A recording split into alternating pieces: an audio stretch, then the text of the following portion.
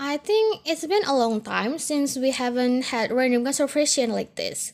Maybe because the two of us is busy with our things, right? Yes. I'm really curious about your day. Maybe you can share that with me? For me, I'm very busy this past week. I am elected to be the committee for a seminar about health, which has kept me busy this past week. I also do a homework that I make a paper 2000 words for minimum. Wow. It looks straightforward, but past week I'm very stuck in.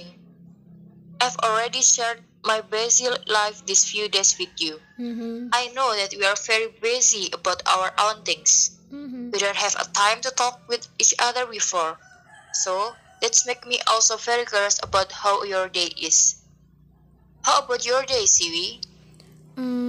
This few days I also have quite a lot of busy activities, but maybe not busy as you.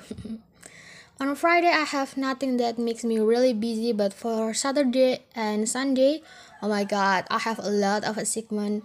Not only college assignment, but also assignment from the leadership training that I attend, and also on Saturday, I feel like I want to splitting myself. You know what? I don't know what's really going on until you want to detach yourself just like an amoeba. I have to take Zoom on general lecture and attend Zoom about leadership training at the same times. It's really make me dizzy. Moreover, the college assignment that have to make paper with 2000 words in it. It's really affected my health quite a bit.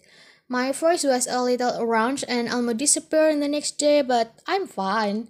I'm not headed about that, hence it is the risk of being college student, right? Of course, being a college student is not that easy. We have the smart time divider. But this past week we've been through it. For next week, we can do it better than past.